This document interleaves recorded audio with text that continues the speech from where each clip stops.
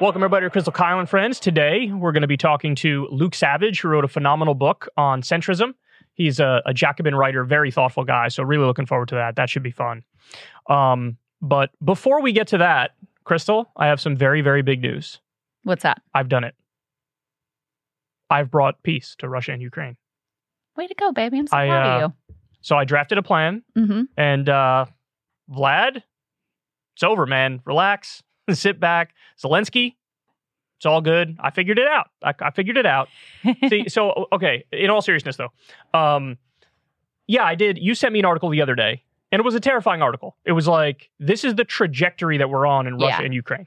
And they walk through it. It's very calm. It's a very sober analysis. War on the Rocks by Jeremy Shapiro. And the headline is quite provocative. It's We're on the Path to Nuclear War. Correct. And so I read the article, and by the end of it, I was like, that seems plausible. Like the way he laid it all out, this will happen, this happens, this happens, this happens, and next thing you know, boom, there we are. It's all over. Right? Yep. And so that shook me. I mean, I already knew subconsciously and instinctually, like, yeah, this is kind of where we're heading. But to have it laid out in a logical sense, yes, whole new ballgame. Yeah. So after I read that, I sat there and I'm like, what the fuck can be done? Like, what can be done?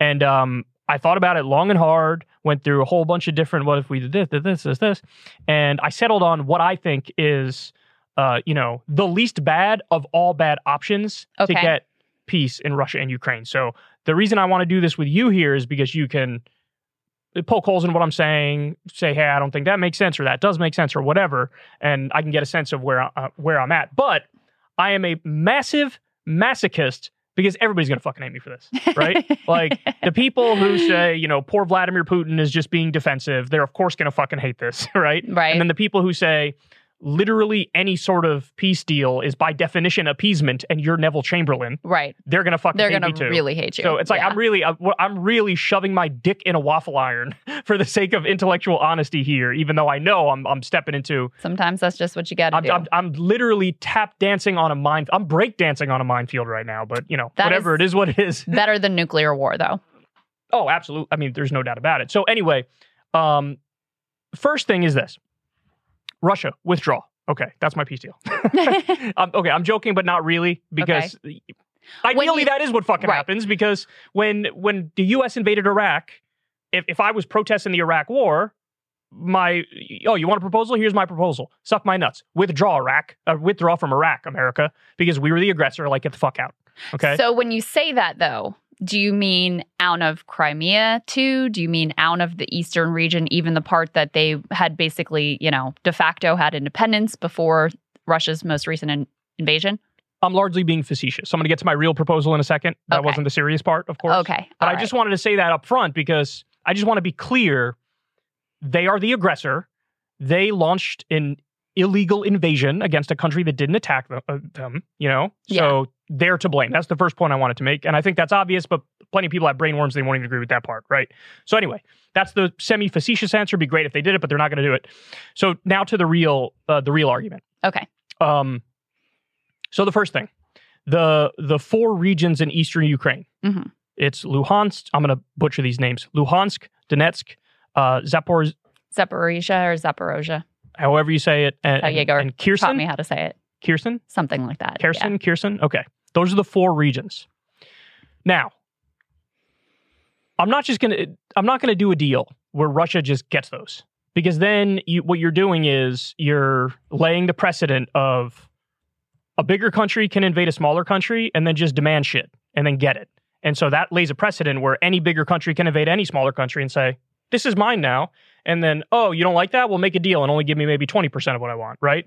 I don't like that precedent. That's a bad precedent. Mm-hmm. But there is a fucking dispute, and that's a fact. So we have to acknowledge that reality and react accordingly. So what I would say is take those four regions and they become either independent countries or it becomes one independent country. And you have UN peacekeepers in there to try to keep the peace. And so this way, what you're doing is you're not rewarding Russia for illegally invading, right? But you're also acknowledging the messy reality on the ground.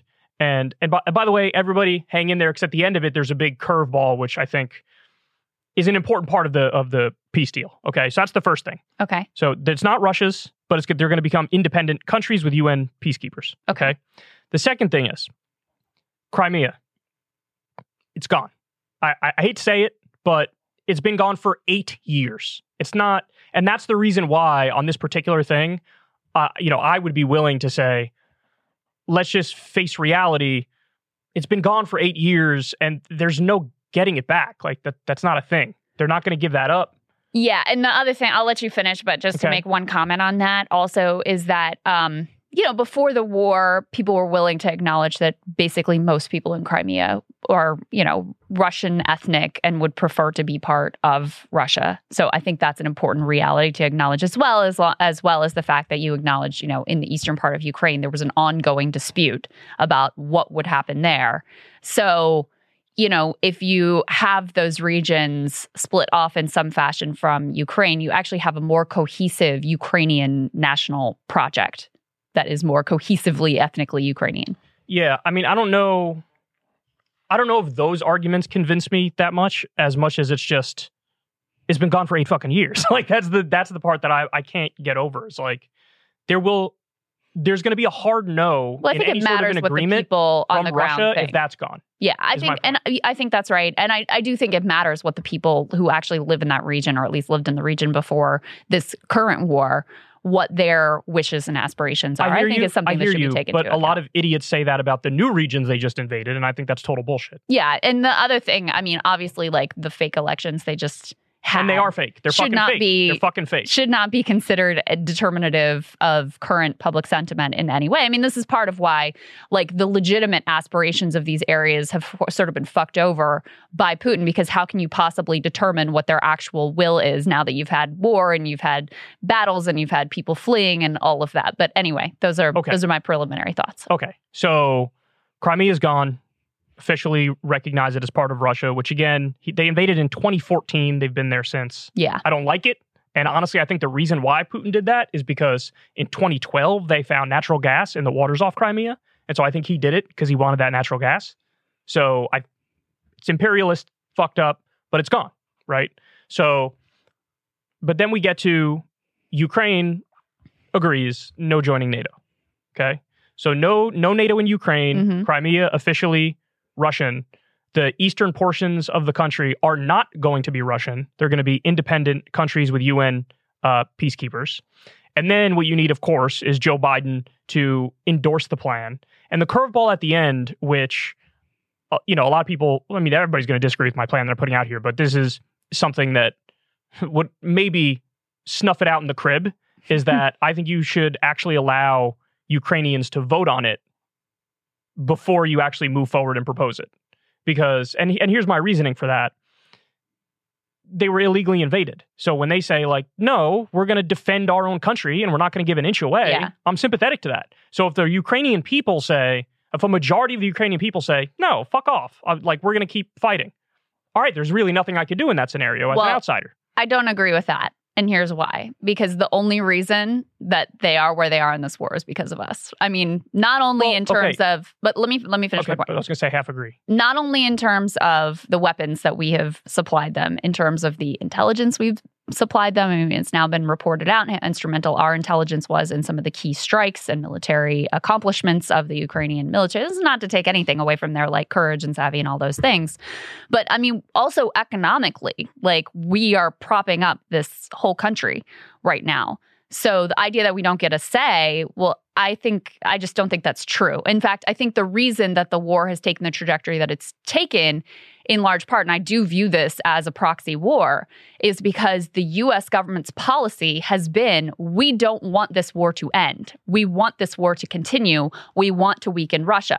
And so it just was reported in the Washington Post that privately administration officials are saying, we won't even nudge Ukraine to the table. We also know that, Boris Johnson went to Kyiv early on when there were active peace negotiations. There was a lot more prospect of actually coming to a deal early on. He went to Kyiv and delivered what was very likely the US and UK message of, you are not allowed to strike a peace deal. So you can say, okay, they can have a vote and it's really up to them. But then there's still a decision for us. Are we going to continue to ship them arms? Are we going to continue to support them in the war effort? Because without us doing that, they're kind of dead in the water. Okay, so I was going to address that. Yeah. And the answer is when Biden endorses the plan, that's a wink and a nod of like, look, if you guys don't take this, that's on you. Like, you're sort of on your own now. Yeah. You've already given them $50 to $80 billion worth of weapons. I mean, I would have stopped after like 3 packages. We're on package, what, 17 or some shit like that? So Biden proposing this to Zelensky is, it's sort of implied like, hey man, this is the out. Either shit or get off the pot. Yeah. So in other words, that answers your concern there. But I also will say this. You were talking about, the U.S. was blocking peace, whatever. But they also have the will to fight. You know what I'm saying? Yeah, absolutely. Like, they have the will to fight. Let's not pretend. Like, Biden loves to pretend like, this is just on the Ukrainians and we're just going to do whatever they want. Bullshit. Okay? Yeah, we have sway. Not just sway. We're determinative. Like, they don't get to this place anywhere close to it without our arms, economic support, intelligence, training over years, like none of it. And again, that is not to diminish their efforts and their losses and their courage and all of that. But it's just to be real. Like, they're nowhere in this war without our support. So, if you say, okay, you vote on it, and if you guys say no, then all right, we're out. That means effectively they're more likely to take it. Well, not only that, but I mean, that means effectively, if they did vote against it, Russia is winning that war. If we follow through on truly with, pulling our military aid. About that, because if they already have $50 to $80 billion of military equipment, then they're already, you could hunker down for quite a fucking while with that amount of military support. And it's no guarantee that the rest of the world follows if we stop supporting them with literally anything and everything they want. We've gone so much. I mean, the amount that we have shipped and the amount of dollars we've used to support them economically and keep them afloat. Because remember, I mean, the economic damage that they've suffered is catastrophic. Like, to even be able to float their government, that's another reason why we've been instrumental in all of this. That's another reason why even if Europe is like, yo, we're still in, they're still in really dire straits without us. Yeah, but you're almost bolstering my plan here, because that's another reason why they'd be like, I might not like all this. No, in fact, I agree with that. That's why I really get annoyed with, this isn't aimed at you really, I really get annoyed with Biden administration officials pretending like it's just hands off and we're just letting this all unfold, when your plan and like logically thinking this through demonstrates how much incredible, not just sway and influence, but what like absolute direct impact we have ultimately on this war. And so when we pretend like, we're not really doing much, we're just watching from afar and hoping for the best, total and utter bullshit. But we are facilitating and allowing the Ukrainians to do self-defense. Maybe that's why I'm not as offended by it as you are, is because I do ultimately see it as defensive. Even though we are propping it up, we are allowing it to get, what I'm saying? Listen, I totally understand the Ukrainian perspective, and it's absolutely just. It's just their interest and our interests, and more importantly, the interests of the globe, are not 100% aligned. And in my view, I care a lot more about the interests of the globe in avoiding nuclear war than I do about Ukrainian territorial integrity. Okay, maybe, but maybe not, because if, let's say hypothetically, we agree to this deal or some similar like peace deal, right? Yeah. And then Russia's like, great, sure, here, sign off on it, boom, done. And then in 2 years or 3 years, there's another fucking invasion of another country that's right on their border, then it is fair to call this appeasement that didn't work. I'm willing to admit, I know I'm proposing a peace deal here. I am freely willing to admit, if I get everything I want here, I could still be dead wrong. And the answer could have been no peace deal. The answer maybe, potentially, could have been, should have been, no, keep giving them fucking weapons, defeat Russia so they know you can't do shit like this. If they don't have nuclear weapons, then that idea would have a lot more purchase with me. But they do. I agree. And that's just reality. I agree, which is why we're fundamentally on the same page with it. And so, I mean, you can pretend like, that shouldn't sway you and that shouldn't influence you, but that's fucking reality. And you have to deal with the fact that the risk, right now, the risk of a catastrophic, world-ending nuclear war is pretty high. It's definitely the highest in our lifetimes, definitely the highest since the Cuban Missile Crisis.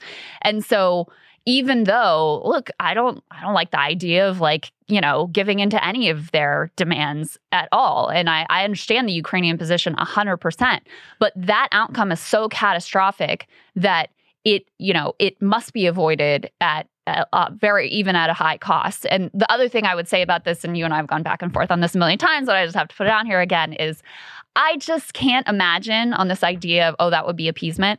No one is going to look at the experience of Russia in all of this, which has been catastrophic for them, and be like, that's something I want to repeat. Russia will not even if, like, okay, we give them Crimea and these regions are independent or whatever, and they feel like, we got our way, which first of all... That's the face-saving thing. Yeah, I mean, and it is face-saving, because ultimately they it's gone. It's been gone. They de facto had Crimea anyway. Exactly. But, Russia has been barely able to prosecute this war, and has burned through lots of their stockpiles and many of, thousands of their people and lots of political will, and the, regime may be on shaky political footing. It's hard to tell from the outside at this point.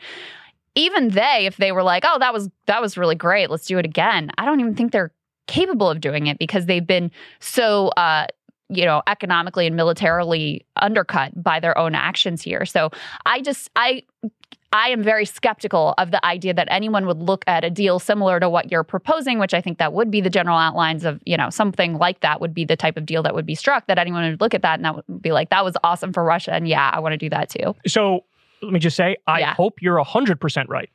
I hope you're 1,000,000% right. I would like nothing more than the exact thought process that you're talking about here, which would potentially prevent Putin from trying something like this again in the future, which would mean, if that's the case, then I think my deal is honestly genius, and it wasn't appeasement. It was the correct thing to do at the correct time, right? But you're assuming that he values, the economic hit and the dissent of the public more than he values the goal of gaining land and bringing back the glory of the Russian Empire. Because if the textbooks view him in the future as like, he brought us back to our glory, he gained more territory, he'll say the price was worth it. I only think he cares about his own power and not losing his life. Well, I mean, they talk he's gonna die soon. They talk about in that article, though, the War on the Rocks one, about how he obsessively watches the death of Gaddafi and is like, sort of, I mean, these are people who want to preserve their life and preserve their power and his legacy. And ultimately, I think those are the things that are going to, be more influential both for him and for other autocrats like him. Okay, he might be terminally ill. He might die soon. I think he wants to be able to say, yeah, I brought us back to the former glory of the Russian Empire. We got back territory that we had given away wrongly when the Soviet Union broke up. I don't see that anyone could take that as the conclusion away from the sequence of events. I mean... You don't know what he values, though. That could be what he values more than whatever the economic hit is and whatever the number of people who died is. How could anyone argue this restored them to their former glory? They're global pariahs now. Maybe it's about a 100-year view. Even China and India are like, we're kind of not feeling you on what you're doing right now. It's about 100 years in the future. He wants to have a legacy, and he's trying to make this his legacy. That's all I'm saying. All I'm saying is that's possible.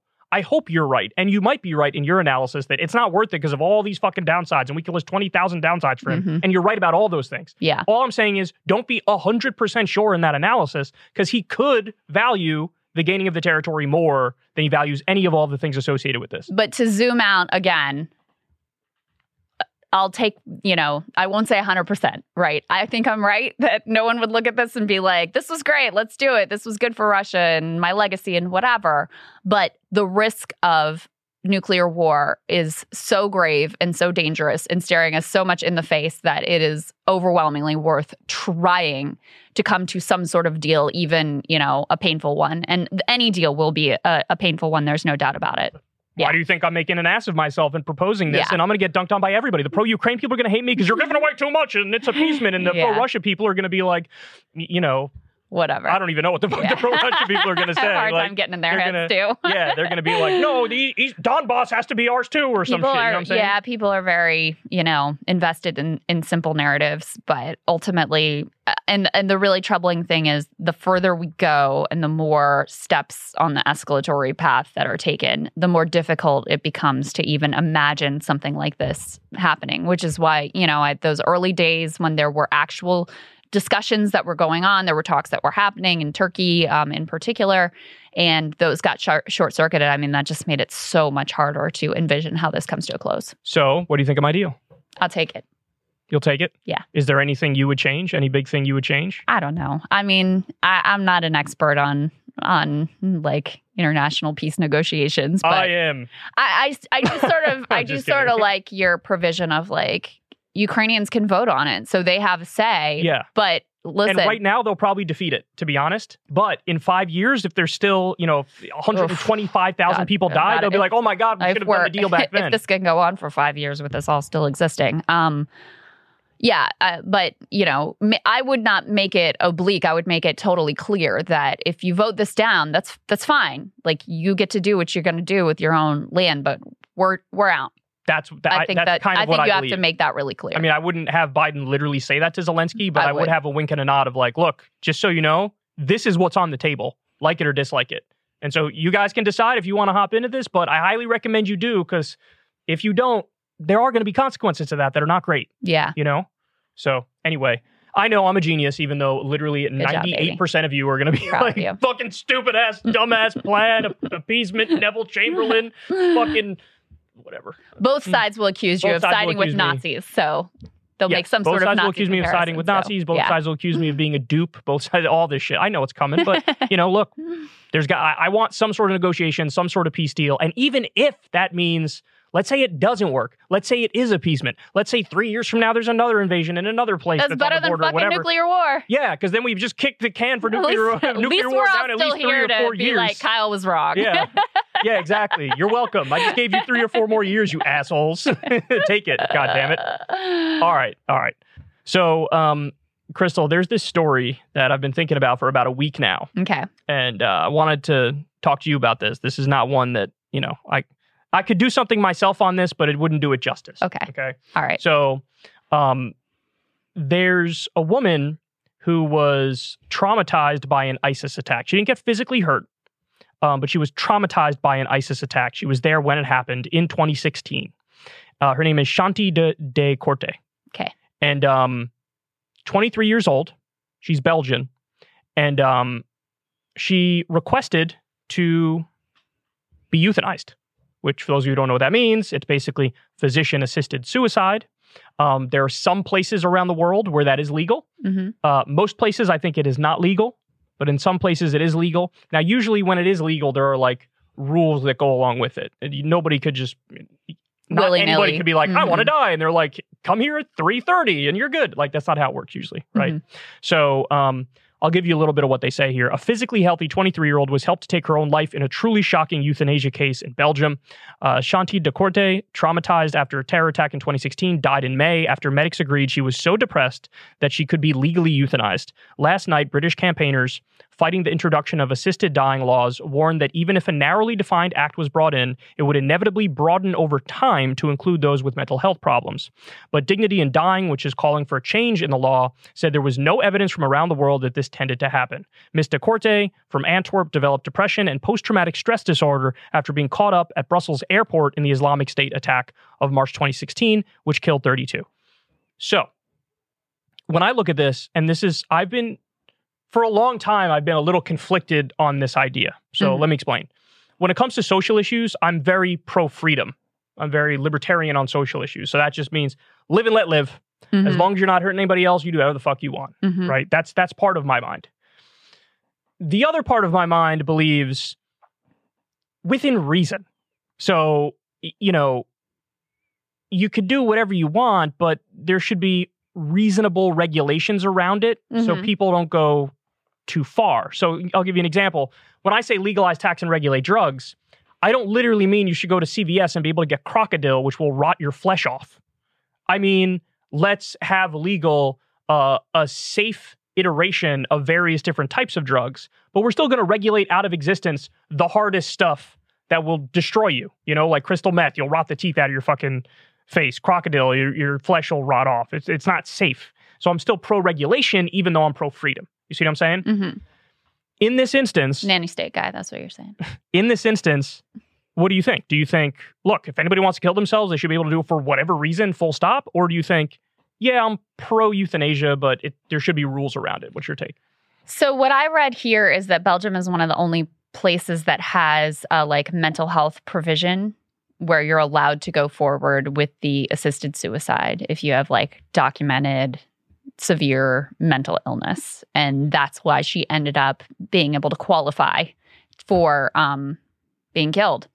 And ultimately, I totally understand your perspective of how this is difficult to wrap your head around. You've got this healthy 23-year-old, seemingly with her whole life potentially ahead of her. And she's just, would she come to regret that? What about the people around her? What about her loved ones? All of those things. But, ultimately, I do support it because I do think, especially, I'll tell you, the thing that would make it harder for me is if she had kids, because then you are bringing other people into the situation. You're like directly harming them. But if it's really basically you're an adult, you've decided this is what you want, you've gone through a rational process, and like this is the direction that you want to go in, yeah, I do support it. Okay, so like I said, I've always been conflicted on this question, but as I was actually prepping for this segment, I talked myself more into the position of allow euthanasia, but it should be pretty strictly regulated. So let me break that down a little more as to why. So if we say euthanasia basically for any reason, for example, there's 21 million Americans who are depressed. It's about 8.4% of the population. If just 1% of them says, yeah, we want to kill ourselves, that's 200,000 legal suicides every year. I don't like that. I'm not okay with that. I think that goes way too far. So, because there's an element of that, Crystal, that I think is very essentialist when discussing people. So it's like, yes, you are depressed. That defines you. That's who you are. And it's never going to change. It's a very defeatist attitude. Like, it's not going to change, so just fuck it. On the other hand, to say, like, we know better is very paternalistic. Well, but hold on. I'll even grant you that, sure. But sometimes I think paternalism is okay in limited circumstances. So I'll get to what I think are the proper guidelines are in a little bit. And maybe somebody like this would fit the proper guidelines, but maybe I'd have a little bit more of, you have to try this drug or that drug or that drug, this medicine, and it might take you a year more or whatever. You know what I'm saying? Well, I think it also is worth mentioning she had attempted suicide herself. Twice. Multiple times. Twice, yes. And was on, a whole rack of different antidepressants just to get through the day.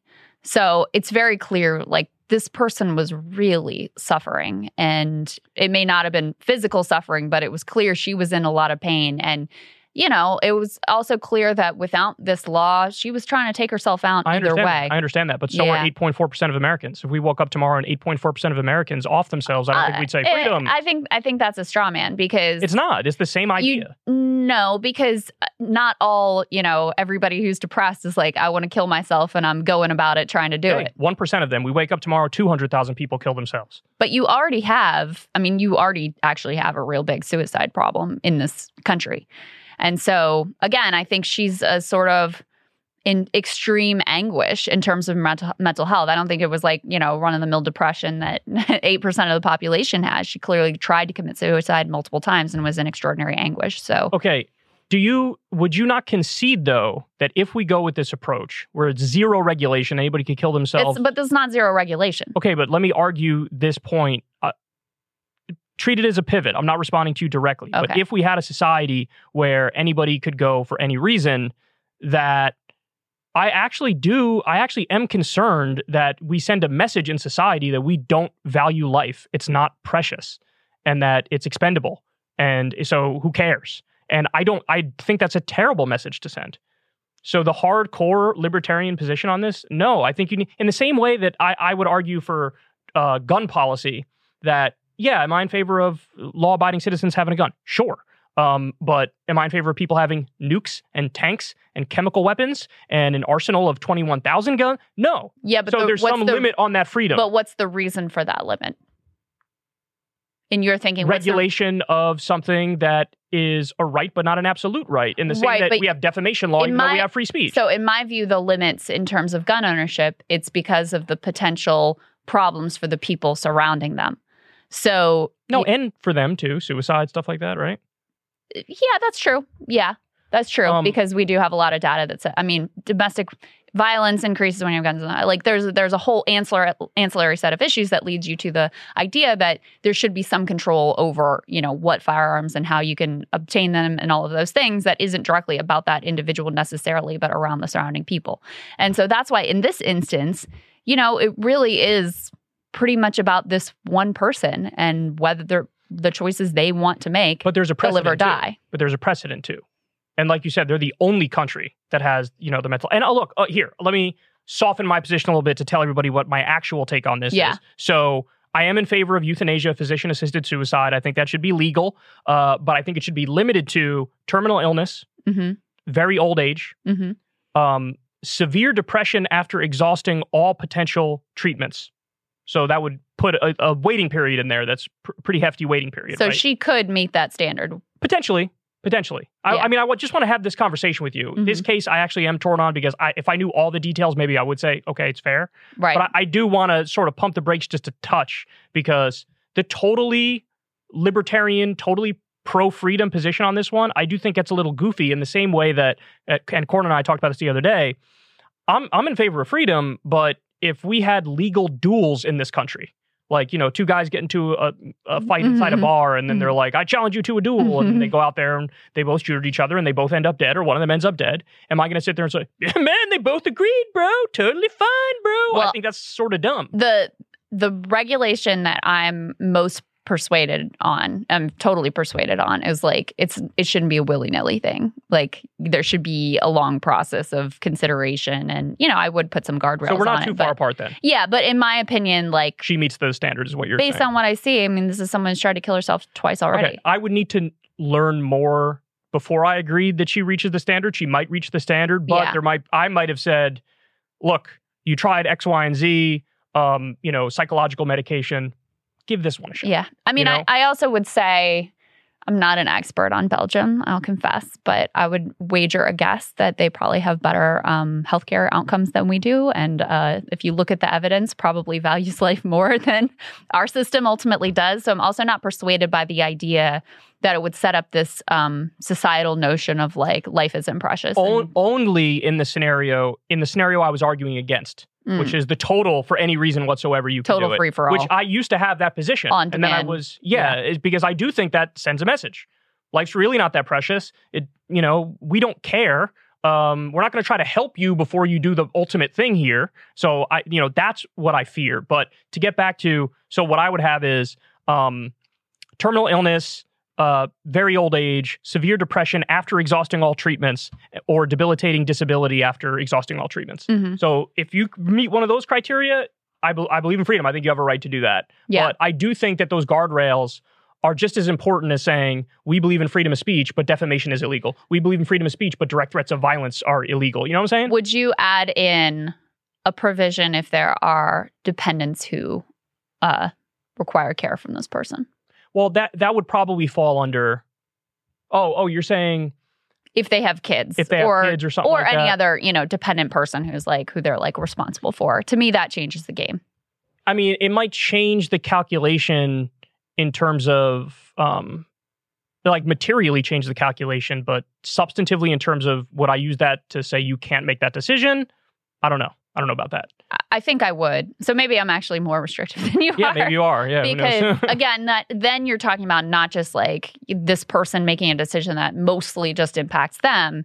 You're talking about people who are in their care, who are depending on them, who are going to be fucked up if mom kills herself. Yeah, well, I feel different about that. Fair enough. But we should just take this moment to reflect on this fact. What we're talking about here, we're having like a nuanced discussion about a complicated and important policy idea. And the position all across the U.S. is, except for maybe 2 or 3 states, I think maybe, it's under no circumstances can you do it, ever. And that, I think, is crazy. So, I've been arguing this, for the context of this conversation, I've been arguing against the totally libertarian perspective, totally freedom perspective, where there's no regulations at all. But really, the conversation we should be having is the opposite one, which is like, you fucking monsters, under no instances will let people do it. And honestly, I do think there's a little bit of a wink and a nod in our healthcare system these days, because, and I think this happened with my grandma on my mom's side, who was going to pass away, and it's very clearly the end of her life, and there were all these issues, and she was being treated at home. And I think the doctor gave my mom and my aunt a little, vial of morphine or whatever. And there was a little bit of a wink and a nod, like, here is the morphine. Don't give more than this amount, because then it would end her life. You know what I'm saying? And so I think there is like sort of under the table, but we should just make it over the table. Yeah. Because I certainly would want to have that option when I hit at that time in my life. When you're at that point, you're suffering and you're, barely alive anyway. Totally. So I'm in favor of regulating it. I'm in favor of being intelligent about it and exhausting all other options. But once you hit that end of the road, I mean, come on. I do think, though, I'd be very curious to see what the audience thinks. I do think they'll probably mostly agree with her and say, yeah, it's totally fine. And I get it. I would just need to know some more facts about it before I really were to pull the trigger on her. Maybe I'd want to pull the trigger on her almost literally. Maybe I'd want to have her try one or two more medications or something. You know what I'm saying? Because I do think help is the most important thing. You should try that first and foremost. Yeah. And then after everything's exhausted, then... Lady was taking like 18 different drugs, though. It wasn't working for her. No, I mean, Clearly. I hear you. Yeah. I hear you. Maybe she would pass the test. I don't know. But ultimately, I feel like it is a sad story no matter how you slice it or dice it. You know what I'm saying? There's no doubt about that. No doubt about that. I'm definitely pro-euthanasia, but it's got to be within certain and I just... guidelines. Last thought, if we really want to have like a culture of life in this country, we would do a lot more to support people. Medicare for all. That would be one place you might want to start. Free universal mental health care treatment, which, you should be able to go into a mental health clinic anywhere around the country for free, just like you should be able to go into a doctor's office anywhere for free. It is crazy. You're right. If we're going to value life, first and foremost, we need to do those things for sure. Yeah. So. All right, guys, we have a great guest for you, Luke Savage. He is the a staff writer at Jacobin and phenomenal writer, and also author of a new book called The Dead Center. Let's get to it. Luke Savage, thanks so much for joining us, man. We really appreciate it. So you have a new book that just came out on centrism. So first, tell everybody the title of the book, and second, just give everybody like a Cliff Notes version of the thesis, because this is something that, Crystal and I, it's a topic Crystal and I are often discussing on our own. Centrism. Liberalism, neoliberalism. Potential death of the neoliberal project, all of those things, which you cover in the book. Quo. Yeah, we'll get to that, the potential death of it. I'm curious his thoughts on that. But first, start with the title of the book and the general thesis.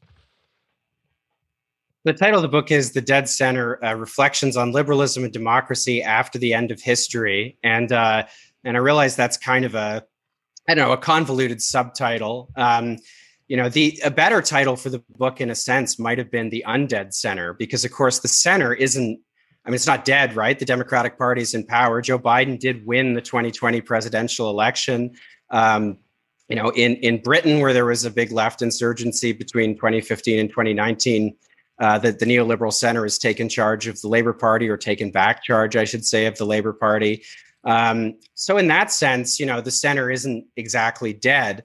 But in calling it dead, I'm really making a different kind of claim. I'm not saying that centrists are unable to win elections, that they are, that they're dead in that kind of more conventional or traditional sense. It's more the case that they are...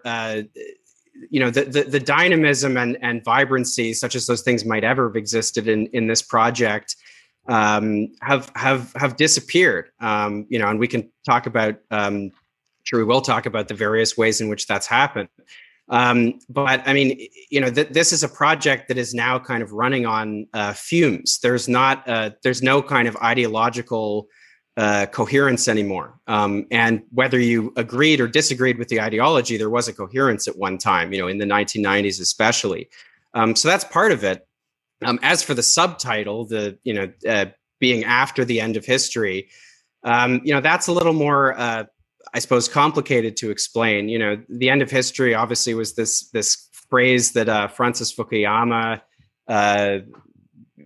kind of popularized in the 1990s. And the basic idea was, we've tried all the big experiments are done, all the big experiments the 20th century are done, even kind of moderate social democracy. We're not really doing that anymore. All there is just in it for eternity now is liberal capitalism. So events may happen, but history as a kind of progression forward is over. And I don't think you can possibly have lived through the past 20 years in the United States or anywhere else and believe anymore that that's the case. This is a political and an economic and a social order in a constant state of crisis. There isn't a sense of forward momentum that hasn't returned, but the end of history has ended, I suppose, is what I'm saying. So that would be a brief kind of, I guess, explanation of the title and subtitle of the book. To your point about the lack of ambition and sort of utter vacuousness of modern centrism or liberalism or neoliberalism, however you want to label it, you write, it's become difficult to say what, if anything, the contemporary liberal project is actually about. As a political practice today, what is generally called liberalism is functionally small c conservative. In rhetoric, gesture, and affect, the liturgies of change and progress remain, but any sincere belief in them has melted into air. Do you track that development to basically the Obama years and his investment in constantly persuading people that he was doing the absolute maximum amount that was possible and that just in reality, not much was really possible? I think he has a deep responsibility for this because his gift, I think, really more than any other living politician, active or retired, his gift was speaking in really quite conservative terms, but doing so in a way that sounded kind of sweeping and grand and progressive. Like he speaks in the register of progress, Obama, always, even when he's explaining why we can't or shouldn't do progressive things. I think that's one of his unique talents. But I think it goes a little deeper than just Obama. I think that's a style that he's helped popularize, in which lots of pretty pale imitators, like your Pete Buttigieg's, people like that, try to copy and kind of don't copy. They really can't pull it off in the same way as he could. But I think it goes a little deeper than that. I mean, I think it also reflects the fact that something like the Democratic Party is a very contradictory institution. It's a coalition. As one person pretty pithily said it, I can't remember who, during the primaries, the Democratic Party is the party both of, private health insurance oligarchs and the people who are using their expensive plans or not using them because they can't afford them. The Democratic Party contains multitudes, although, it's, there are significant imbalances of power. People who vote for the Democratic Party, or many of them, are far less powerful and far less represented in the things Democratic politicians do and say and are willing to do and say. And so one of the things I think that comes out of that contradiction is this, kind of contradictory posture. And there's a whole essay about this in the book called Why Liberals Pretend They Have No Power, where on the one hand, you have liberals embrace this kind of language of progress and social justice. And then, often in the same flourishes, they will back off on actually doing anything, or they will act as if they are not, powerful agents who are, capable of doing things. So, there's, pretty ridiculous trend today. I'm sure the two of you have picked up on where, somebody like Gavin Newsom, who's, the governor of, is California the world's fifth largest economy, something like that, just the state of California, we'll do tweet threads about how we need to do something about climate change. And it's like, yeah, okay, well, you're the governor of California. Maybe you can do something. Or, I think about in Canada, when Justin Trudeau went to a climate march in Montreal and tweeted about how he was marching for his children's future and things like that. It's like, you're the Prime Minister of Canada, So there's a contradictory posture play here between this, basically small c conservative approach to politics, we'll make changes incrementally in the fullness of time, in due course, when we feel like it. And then on the other hand, there's this language of, the world is burning, there's racism everywhere, the ice caps are melting, someone has to do something. And so there's this posture of futility that accompanies the other one. It's a very odd marriage. So an argument that Crystal and I have had before on air is on this exact topic, is the neoliberal global order, is it sort of like chugging along and we're in the middle of it? Or is it, like you said, running on fumes, sort of beginning to crack?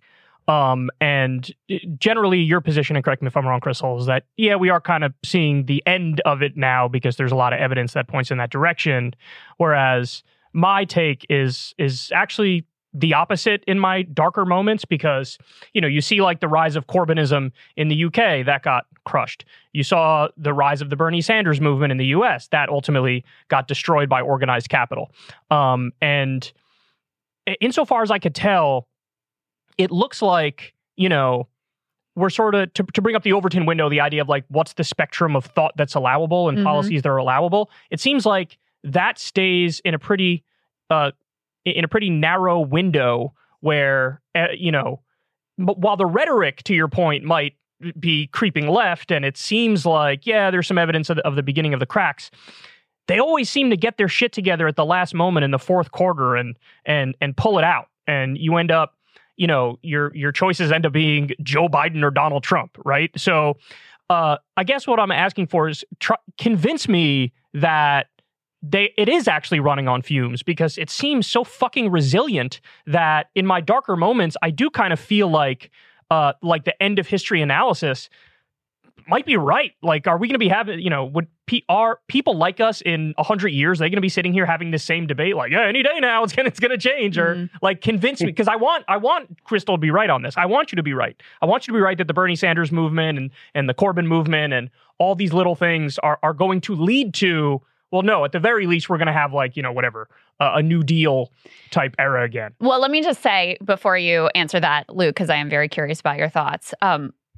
I'm actually ambivalent about whether I'm right or not, because my terror is that the right-wing authoritarian answer to the end of neoliberalism is a lot more organized and a lot more positioned to take power than the project we would all like to be engaged in. But go ahead, Luke. What are your thoughts on that? And I would just say that's a perpetuate. If the right wing does this authoritarian strain, this like Trumpism strain, if that continues, I think that's a perpetuation of the neoliberal order, but with just a more authoritarian social conservative face on it. But anyway, go ahead, Luke. Your thoughts on any and all of that? Well, I think in the spirit of being a good centrist, I'm going to come down somewhere in the middle of the two of you on this one. I'm kind of two minds about it. I mean, I think that the point I'm making in the book, I think really the thesis, if we're talking about the neoliberal project, is that it matters when a project is ideologically dead. A project can be ideologically dead and still be very, powerful and influential. It can still be hegemonic, in fact, in terms of like, our daily lives and political practice and all kinds of things. And in that sense, Kyle, I agree with you, I think. But like that it is hegemonic, that is. But on the other hand, I think it also matters when a project has lost both intellectual and popular credibility.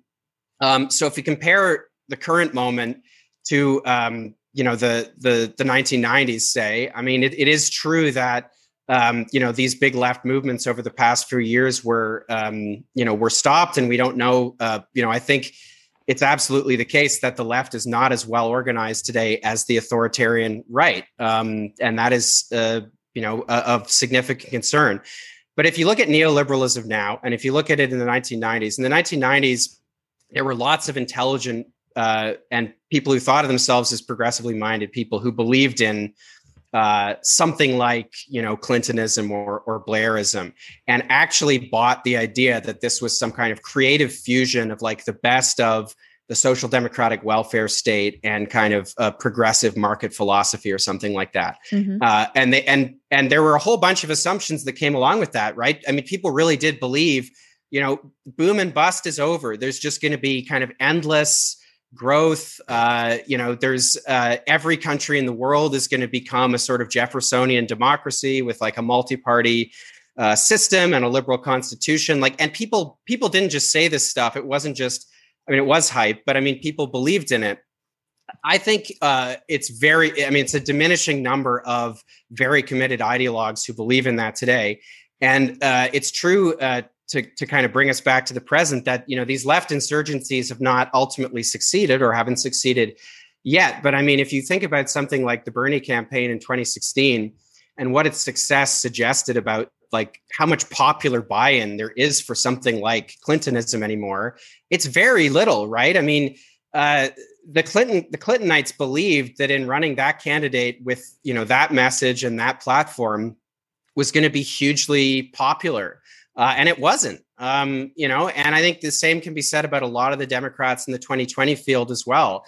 They were all trying to just kind of like smash the reset button and just like get the machine running again. And it didn't work. At the end of the day, the party had to smash the emergency glass and go with Joe Biden, and that wasn't that wasn't an expression of their confidence and like a widespread buy-in for this project. It was a gesture of desperation, I think, and it was emblematic of the fact that they're, as I said, I think running on fumes. So I'm not sure that really answers the question. It is kind of a centrist, equivocating answer I gave you both, but I think that's how I'd respond, if that makes sense. Well, in my view, it's a paradox because on the one hand, like the intellectual project is clearly bankrupt. I mean, we are on the brink of a nuclear war. We're on the brink of like climate collapse. We're on the brink of a global recession. Clearly, the political project has failed. It's also clear that the electorate has basically sort of ideologically rejected the political project. As you're pointing out, the people who are still perpetuating the political project don't even really believe in the political project anymore. Yeah. Their best hope for the future is like to try to recapture that Obama magic by, pumping up in the press these various glittery figures they put forward, whether it's Kamala or whether it's Pete or whether it's Beto or whoever it is, which you go through some of in the book. But in terms of any sort of like actual political content, it's just really not there, which is why, we shouldn't be surprised that headed into a midterm that they have billed as the most critical midterms in the nation's history, as, absolutely existential stakes, which I don't even disagree with. They don't even have a plan as to the number one issue, the economy, what they would do if they keep power or even add a couple seats. So I think that speaks to like the paradox here where they still have a lock on the levers of power. The project still has a lot of like purchase, not just here, but around the world. I mean, Macron just got reelected and all those sorts of things. Trudeau's still up there doing his thing. But in terms of, the public's rejection of it, and also in terms of its own ideological confidence, that has all been stripped away. And, to me, it only seems like a matter of time before someone recognized that they shouldn't just capture the aesthetics of a different political project the way that the Democrats are trying to capture the aesthetics of this more existential politics.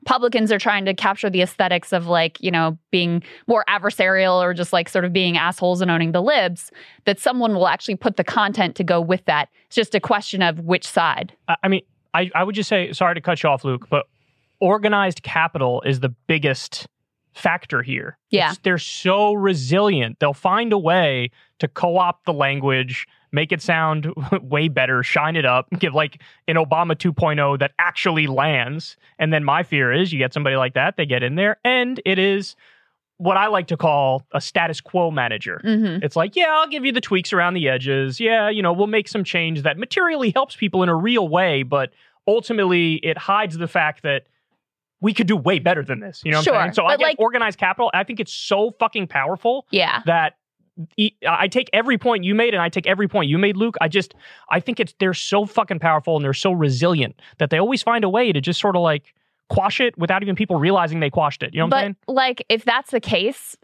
I don't really buy that you really believe that, because if that's the case, like, why bother?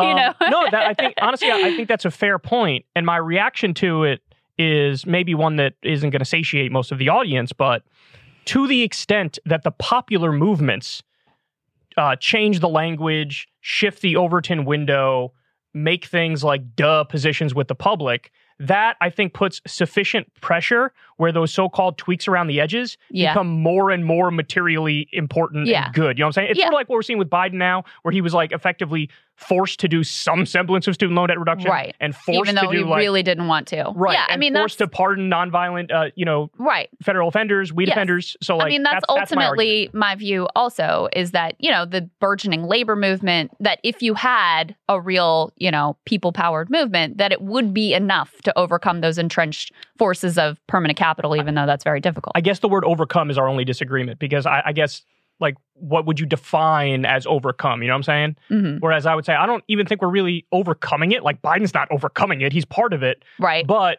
in a sense, you could say it's been overcome a little bit because the tweaks around the edges have gotten more substantive than what they previously were. You understand what I'm saying? Luke, weigh in here, Luke. Sorry, we're arguing with each other. No, I mean it's interesting, and I don't think there's a clear or obvious answer here. I mean, one thing I'll say just on the book is that this has gone into in the book's longest section in pretty elaborate detail, because the book's longest section consists in these kind of profiles, I guess, profiles in diffidence, profiles in banality of various liberal figures. A lot of them were written or at least kind of conceived of during the 2020 primaries. And something I've done, I think maybe it's giving myself too much credit, but something I like to think I've done that others aren't doing is, I really do read very closely and listen very closely to what, an Amy Klobuchar says, or a Pete Buttigieg says, or a Justin Trudeau says. And you can learn a lot and, about what they think it is they're doing.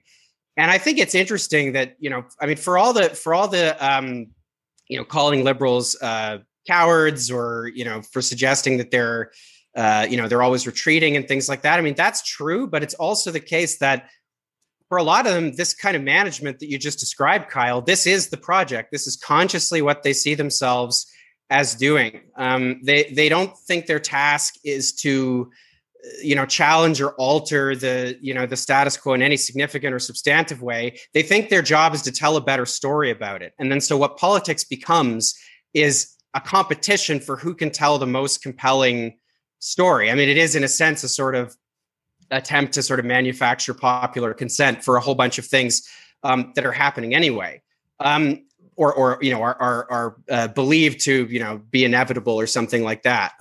Something like what the Fed is about to do in engineering a recession would be an example. That's just being thought of as like, that's a technical decision. This is not even a political, thing. This is just the way things are. It's part of, nature or something like that. Right.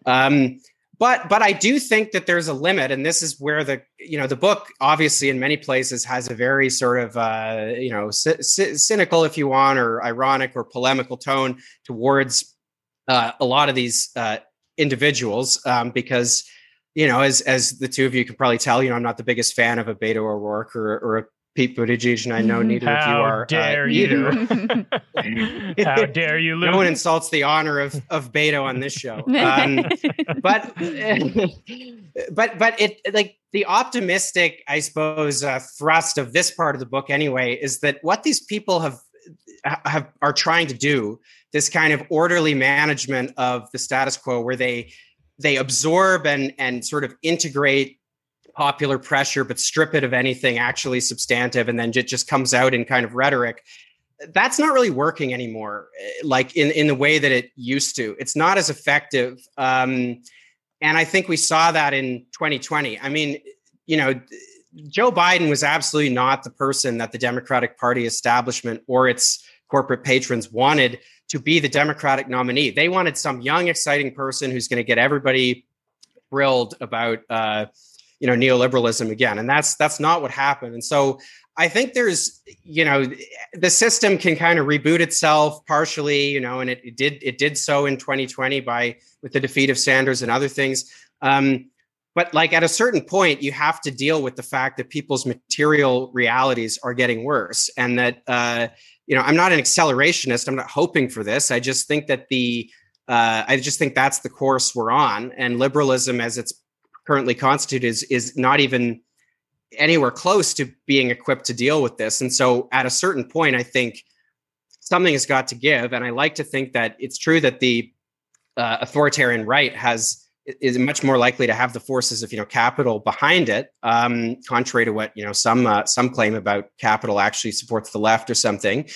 But the left will always have, I think, the fact that its agenda, broadly speaking, has a lot of support from a lot of people, and as long as we're prepared to explain that agenda clearly, and as long as there's the right kind of political leadership, perhaps leadership taking seizing on Bernie Sanders' example, what he did was very effective, even if it wasn't successful. I actually think that we may be disorganized at the moment, but I think that the left is still better positioned to offer any kind of credible alternative to this than it was when I was growing up, where, sure. I think I mentioned this in the book's introduction, where just I was a teenage leftist. And when I was 14, there was no left media ecosystem really. There was no, and even within what there was, a lot of it wasn't really that credible, and it wasn't that constructive. It was just about, well, we have to stop cuts to something, or there was no positive project. And I think we're much better placed now. So that's another, I guess, optimistic thing I would inject into this discussion as well. Yeah. Well, and the grassroots labor movement is real. I mean, that was the piece that was really missing from Sanders 2016 and Sanders 2020 is the fact that, labor has been obliterated in this country. It's basically a non-entity for all intents and purposes. And so to the extent that you could actually build that, working class based movement around material conditions, any sort of left project is going to be much better set up to succeed. Yeah, I think that's exactly right. I'm not sure I have too much to add to that. I mean, I think that I wish that I'd gotten to write the introduction to the book later, because I certainly would have mentioned all of these, all this incredible organizing that's going on. I mean, I think it's by far one of the most inspiring things that's happening anywhere right now. And I hope that in a few years, I think that obviously this recession that's about to be engineered is partly, I think, about disciplining the labor movement, and so I hope that I hope that doesn't stop the momentum, because everything that's going on right now is is just so important. And I don't remember where I don't remember who said it or where the quote is from, but there's the line about the best response to organized greed is organized labor, and that's always been the case. It's very much the case today. Luke, I'm curious your thoughts on this, and I'm curious your thoughts as well on this, Crystal, but one of my takes, which I feel like is kind of popular with the more normie audience, but maybe not as popular with, like my own audience, is what do you think of the aesthetics of radicalism versus quote unquote centrism? So one of the things that I kept saying about Bernie in 2016 and 2020 is that I actually would have preferred if he didn't change a goddamn thing about his policies and how he was stumping for it, how he was arguing for it, the stuff he was saying. But I actually like the idea that the left sort of puffs its chest out and says, actually, we're the centrists, we're the moderates. None of this stuff is crazy, because when you look at the polls, whether it's minimum wage, whether it's the PRO Act and unionization, whether it's Medicare for all, whether it's paid time off by law, all of these things are popular. But I oftentimes feel like with the left, specifically the online left, they almost kind of sometimes fall in love with the fact that they're an edgy subculture, and it becomes like an insular clique, and it becomes about like virtue signaling as to, I'm more socialist than you are. And I actually feel like that kind of gets in the way of expanding the movement and bringing in normies who otherwise agree with us. So what do you think of that? Do you agree with me that we can be functionally radical? We can be substantively radical while almost embracing the aesthetics of centrism? Do you think that's a good idea or no? Broadly speaking, I think it's a good idea. I think I wouldn't describe it as embracing the aesthetics of centrism, but what Sanders, one of his classic flourishes, right, is when he says, something isn't a radical idea. It's an idea that a majority agrees with. And I think that's the right move every single time. I mean, there are cases obviously where the role of the left is to advocate for things that don't have majority support, because all kinds of things that are important, all kinds of causes that need to be taken up don't have majority support. And the left's job is to make sure that, as soon as possible, they do. But when it comes to, the big campaign items and the things you really lead with, I think presenting them quite explicitly as, this is where the majority is. And it's actually it's elite institutions, it's the political class, it's corporate interests. They're against. They're the ones who are against this. This is common sense. This is conventional wisdom. I mean, if you look at what the right did in the 1970s and 80s in terms of embedding its logic and its ways of thinking, its idioms, into just the popular consciousness, like such that when we say economics now, like that just means basically neoclassical, like trickle down Reaganomics. You know, the right, like the right has a lot to commend it. There are things we can borrow from their example. I should rephrase that. They have a lot to commend them strategically in terms of how successful this was, and I think it's worth studying for that reason. I mean, you know, one of the things they did was represent all of this as common sense. You know, small government is common sense. Getting the government out of your lives. I mean, there's a populist message intrinsic in that, even though that wasn't what they were talking about. Really, fundamentally, they were talking about uploading a whole bunch of power and wealth to people at the top, so that, you know, forget the government. You're now just going to have, you know, corporations even more empowered to determine, you know, your daily existence and things like that. And your sphere of action as a citizen is going to be, or, you know, as anything, as an individual, is going to be severely limited. Like, you can buy things and you can consume, and you can participate in the marketplace, and you can vote for politicians who are, you know, increasingly converging on fundamental questions. The right was able to represent all of that as some kind of like populist, commonsensical thing. And we need to do that on the left, as it were, for good rather than evil. So I hope that answers your question, Kyle. It certainly does, yeah. Yeah, and they also applied their own lens to American history to claim that they were the rightful heirs to the founding fathers and our entire American national tradition.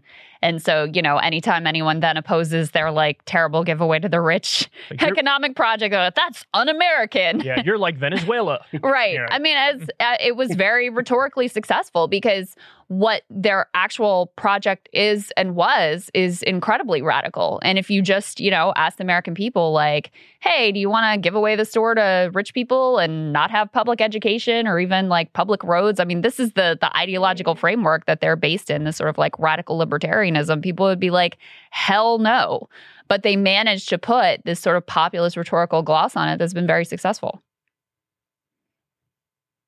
Yeah, that's exactly right. And I mean, I keep citing Bernie Sanders. I mean, for good reason. I think just because I think he does this more effectively than any other American politician I've seen. But I'm thinking just in as you were talking, Crystal, it made me think of a clip of Bernie. I can't remember. He was speaking to some workers somewhere, and I can't remember what the context was. I don't think it was a Starbucks or Amazon, but he was speaking to some workers somewhere, and he was saying that something to the effect of, you know, all these politicians get up and they talk about how much they love America, but you can't love America unless you love the workers of America, or something like that. Mm-hmm. I'm sort of butchering his flourish, but the essence of it was, you know, he was again, you know, representing a project of social solidarity and class politics as commonsensical and as part of, you know, the American tradition. And I think that's something that just has to it has to happen for all kinds of reasons. You know, any progressive project, even any, you know, revolutionary project, any political project that's transformative in any way is always going to have to draw from the language that people know and the idioms that they're immersed in. And there is a way that, you know, that can be done. Like, you can embrace those sorts of idioms without, channeling any kind of, conservative connotations they might have. And I think, again, Sanders is such a good, practitioner of that kind of style. It's exactly what we need. So, Luke, what do you make of the, this is a hard word to say, but I'm going to try, fetishization? Mm-hmm. Nailed it. I struggled with that one too. Kind of struggled, but nailed it. The fetishization of bipartisanship, because one of my arguments that I've come back to many times is that bipartisanship isn't inherently good or bad. It just is. It depends on the content of what you're doing. So oftentimes in DC, they'll, in a bipartisan fashion, agree to cut taxes for Wall Street or to bail out Wall Street or to do the next war or something. And that is objectively bad. But there are times where, for example, Bernie Sanders and Mike Lee worked together and they got it through the Senate, for the U.S. to stop supporting the Saudi Arabian genocide in Yemen. So it's neither good nor bad. But certainly in corporate media, you get this sense that it is inherently a good thing, bipartisanship. What do you think of that? And also, has this mind virus almost trickled over into the population where even your average American would be like, yes, bipartisanship is good, even though it's not necessarily good? Yeah, I mean, the whole bipartisanship thing is fascinating because we're constantly told that there isn't enough bipartisanship. And if you actually listen to what politicians from both major parties are saying, basically every day, they're just constantly talking about being bipartisan. I mean, I'm thinking of a clip from a few years ago where, Paul Ryan and Nancy Pelosi went to that baseball game and they did a whole kind of spiel about how, most of what we do is bipartisan and, people just think that we disagree or, something like that. And that speaks to, as you said, Kyle, I mean, the way that this is kind of fetishized doesn't end in itself, regardless of the outcomes it produces. I think there are a number of reasons for that. But I mean, I was asked recently when I was talking about the book on the Jacobin Show to define centrism. And I was asked, whether there's anything that's that distinguishes centrism from just mainstream liberalism. And I think bipartisanship is part of how I would answer that question, because I think centrism fundamentally, it's not an ideology in terms of there being a set of fixed points that, are sort of identifiable across decades. But what it is, ideological in a different sense, I suppose, is, all kinds of things that people in somewhere like Washington, D.C. do on a daily basis, things that elites do, the culture that they create around their processes of decision making and camaraderie and all of that. Centrism is sort of elevating that to the level of sort of some kind of practice that we're all supposed to think is noble and great. And bipartisanship is a big part of that story because, of course, a lot of what these people do is bipartisan, both in a political sense and just, in a kind of more colloquial, social sense, right? A lot of these people attend the same parties. The Trump and Ivanka Trump was friends with Chelsea Clinton. The Clintons were at Donald Trump's wedding, obviously, before he got into politics. But, there's a fair amount of bipartisanship within the American elite. And a big part of that quality is expressed through, I think, centrism, where to these people, those things that they do are just ends in themselves. I mean, they are really less concerned about the outcomes. They're just, they'll compete with each other and maybe honor will be offended and, feelings will be hurt occasionally. But fundamentally, a lot of them, I think, actually do see a lot of, find a lot of common ground and commonality. And so it would make sense that they would then take a concept like bipartisanship and strip it of any substantive dimension wherein they just are talking about something is good if it has the imprint of bipartisanship. And I think we saw again and again throughout the Obama administration in particular, especially in the early years, what a just self-defeating and disastrous impulse that is if you actually are trying to pass any kind of agenda. You spend a good bit of time in the book with essays talking about the media and specifically the media's coverage of the 2020 primaries. And, Saagar actually did a really interesting monologue. I think that was this week. I don't know. But about the decline of late night TV and the way that ratings across the board have fallen off. And, at two of the main cable news networks, CNN and MSNBC, they're basically overtly in a process of managed decline. MSNBC didn't even really bother to replace Maddow with someone that they thought could capture anywhere close to her ratings. And sure enough, Alex Wagner's ratings are 1 million people lower than what Rachel Maddow's ultimately were. So you have the decline of corporate media, at least in terms of number of eyeballs. And it's sort of similar to the Joe Biden situation where it's they're still really powerful and they still have a lot of sway, even as the eyeballs and the business model and all those things are sort of melting away. So what do you think that this shift in the media landscape is ultimately going to mean for any potential left project? What are the sort of opportunities and what are the perils of a much more fragmented media space?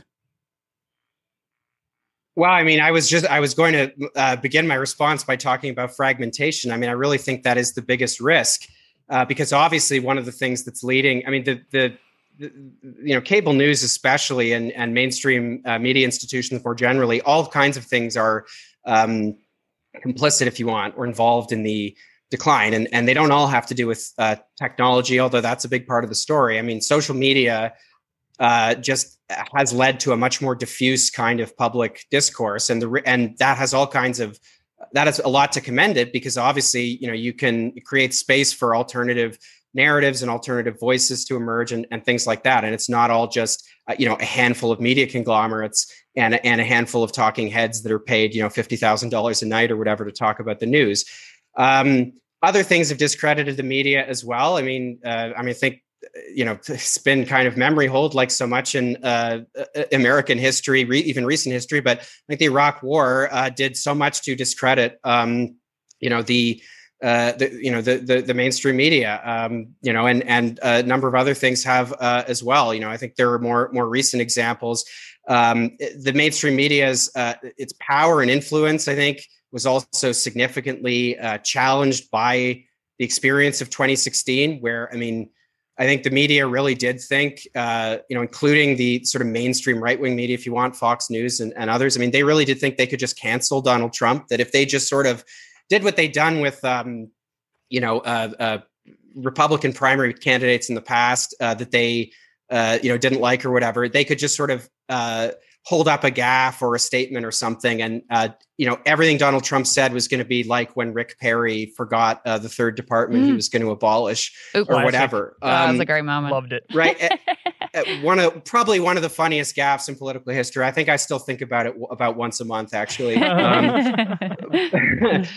But so, the power of the mainstream media, right, has declined as well. And its ability to actually sort of direct people, if you want, direct voters. But there's a risk in all of this, which, was implicit in your question, Crystal. The fragmentation is a serious problem. And actually, this goes back to the question you asked, Kyle, about, kind of language that is maybe, not really broad and popular and is kind of increasingly insular. The internet just breeds that. And it's a really big problem. And so, my hope is that this new landscape will create space for, pretty big, broad ecumenical alternative voices on the left, as opposed to just kind of fragmenting us further into subcultures that have their own language, that have their own, have their own narratives and that kind of thing. And because that's not a way to, you can't ground a political project. There can be disagreement and there can be different, tendencies and ideas, and that's healthy. But I think to be a meaningful and potent democratic force, you have to, there has to be this kind of broadness. And so at its best, I think the left media does that. But there is a risk, I think, connected to this wider shift that you're talking about, Crystal, of further fragmentation. And I wish I had a kind of panacea I could offer you as in the form of an answer that would just solve the problem, but I don't. I agree, it's a risk. Well, Luke Savage, everybody should get that book for sure. It's fascinating. I could talk to you all day. Thanks so much for talking to us. We really appreciate it. Tell everybody where they can find you on Twitter and plug whatever you'd like to plug. Sure, right. Well, yeah, thanks so much for having me, guys. First time, long time.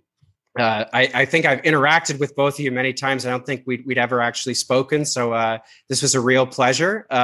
People can find me on Twitter at Luke W. Savage. And they can also check out my podcast, Michael and Us, which can be found on the Jacobin Radio Network and, wherever fine podcasts are streamed. It's a, politics and culture podcast. If you like this show, you'll probably like Michael and Us. So feel free to check that out as well. Absolutely. And I told you this off air, but I'll say it here as well. You're just a very gifted writer. The content is phenomenal and that's what matters the most. But I am envious of your prose ability. So people should check out the book for that, if nothing else. But the content is where it's really at. I'm getting jealous, everybody. Thanks so much, getting jealous. Yeah, of course. All right, Luke. Thanks, man. We'll talk to you. All right, that was Luke Savage. I think that's an interesting conversation. I could talk to him all day. He's interested in the exact same things that we're interested in. So yeah, I mean, this is like, to me, a central question, paradox. You know, it's about the present. It's about where we're headed. It's about the most likely outcomes. It's about what we could like reasonably do to build any sort of a left political project. So it's an essential topic in my view. Yeah, sometimes I feel like that end of history analysis is correct. I hate that, but sometimes I do feel like that. And then other times I feel like, no, I mean, we're only talking about a window that started with Ronald Reagan in the 1980s, or arguably Jimmy Carter, and then has lasted until now. So if we're really only talking about, 1975-ish until now, it's kind of arrogant to think like, it'll stay like that forever. You know what I'm saying? Yeah, it is. I mean, the thing that, like, the sort of parable that I come back to that gives me hope is if you look at the unionization landscape and the corporate power landscape, you would say the Amazon Union Drive was impossible. Like, you would look at it and you'd be like, similar to what you said, like, permanent capital, so entrenched, union busting is basically the law of the land. This is how things are, and it can never change. And then I don't know where it did. So, I think we're in this strange interregnum period where good word. The failures, neoliberalism has completely failed. It's like bereft of any content as a political project. Even the people who are propping it up basically operate knowing that that is the case, and yet they still have power. I think you're right to point out that the right-wing movement that would replace that is not really any different. It just has a lot of different aesthetics and also, upping the ante on the authoritarianism. So anyway, that's why I'm sort of endlessly fascinated by this question of where we are and where we're going and what it all means. And I do think that part that we were talking about at the end, the media piece of this, is an important part that I need to intellectually explore a little bit more, because it does seem to me, the story of the 2020 Democratic primary, for example, was basically a story of the media deciding Joe Biden was going to be their guy, deciding they were going to kneecap Bernie Sanders, and then making that so.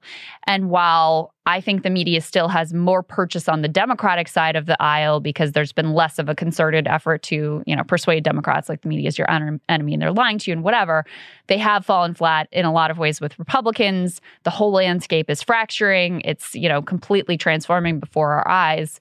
And it's a real open question to me what that is going to look like and exactly what it's going to mean. Yeah, I mean, I think the most likely scenario is the dynamic we see right now perpetuated and heightened. So yeah, the majority of corporate media are basically supporters of so-called centrist Democrats. Mm-hmm. That's what they are. They're the Betos, the Mayor Petes, the Kamalas, the Bidens. Sometimes it's very hard to, put lipstick on the pig, if you will, but they'll usually default to that. And of course, I'm talking about CNN, MSNBC, and then you add the nightly news in there, so like ABC, CBS, et cetera. I think the most likely scenario is they will continue to try to prop them up. Fox News, of course, will continue to try to prop up the Republican Party and Trumpism. And then alternative media to one extent or another, the more outsider candidates are the ones who get more pull in new media. But then, you're also up against algorithms that are very unkind to you, and you're up against pretty open censorship and deplatforming. Yeah. So it's certainly an uphill battle. There's no doubt about that. Well, I do think that's a really important part of the conversation is like, okay, so the corporate media gatekeepers may be losing their grip and have a sort of, they still have a lot of power. I don't want to downplay it, but it's sort of a zombie project because the eyeballs are falling away. The business model makes less and less sense as the eyeballs fall away and the advertising is worth less and less. So you have those gatekeepers diminishing in importance. But now you have new gatekeepers that are more and more important. And those are, the people who control the YouTube algorithm and the people and all the other Facebook and Twitter and all the other algorithmic decisions and overt censorship decisions. And that's sort of the new way of controlling the acceptable window of conversation. Yeah, I think that's definitely true. And that's actually a great note to end on. Guys, help us defeat the algorithm. Yes, indeed. So everybody, support us on Substack if you can. Thank you to everybody who already does support us on Substack. You pay $5 a month and you get the videos of all the Crystal Kyle and Friends podcasts and you get them a day early. And then everybody else, if you want to listen, you can listen for free as well, just on the podcasting apps like a day later on Saturdays. But thank you so much to everybody who does support this show. Remember, we've never had a conversation with an advertiser. We never will have a conversation with an advertiser. And that's only possible because of your guys' support. So it really means the world to us. And then, yeah, I mean, if you happen to be watching this, on YouTube and or any of the videos that we put out on YouTube, like, subscribe, all that fun stuff, because like I said, tough to beat that algorithm. So trying to get to that 1 million subscriber mark, but man, it's like climbing Mount fucking Everest at this point with no oxygen. You get there. I still We'll believe. see. I still believe. Well, next election cycle, maybe. Who knows? Yeah, there We'll you see. go. All right. Love you guys. We'll talk to you soon.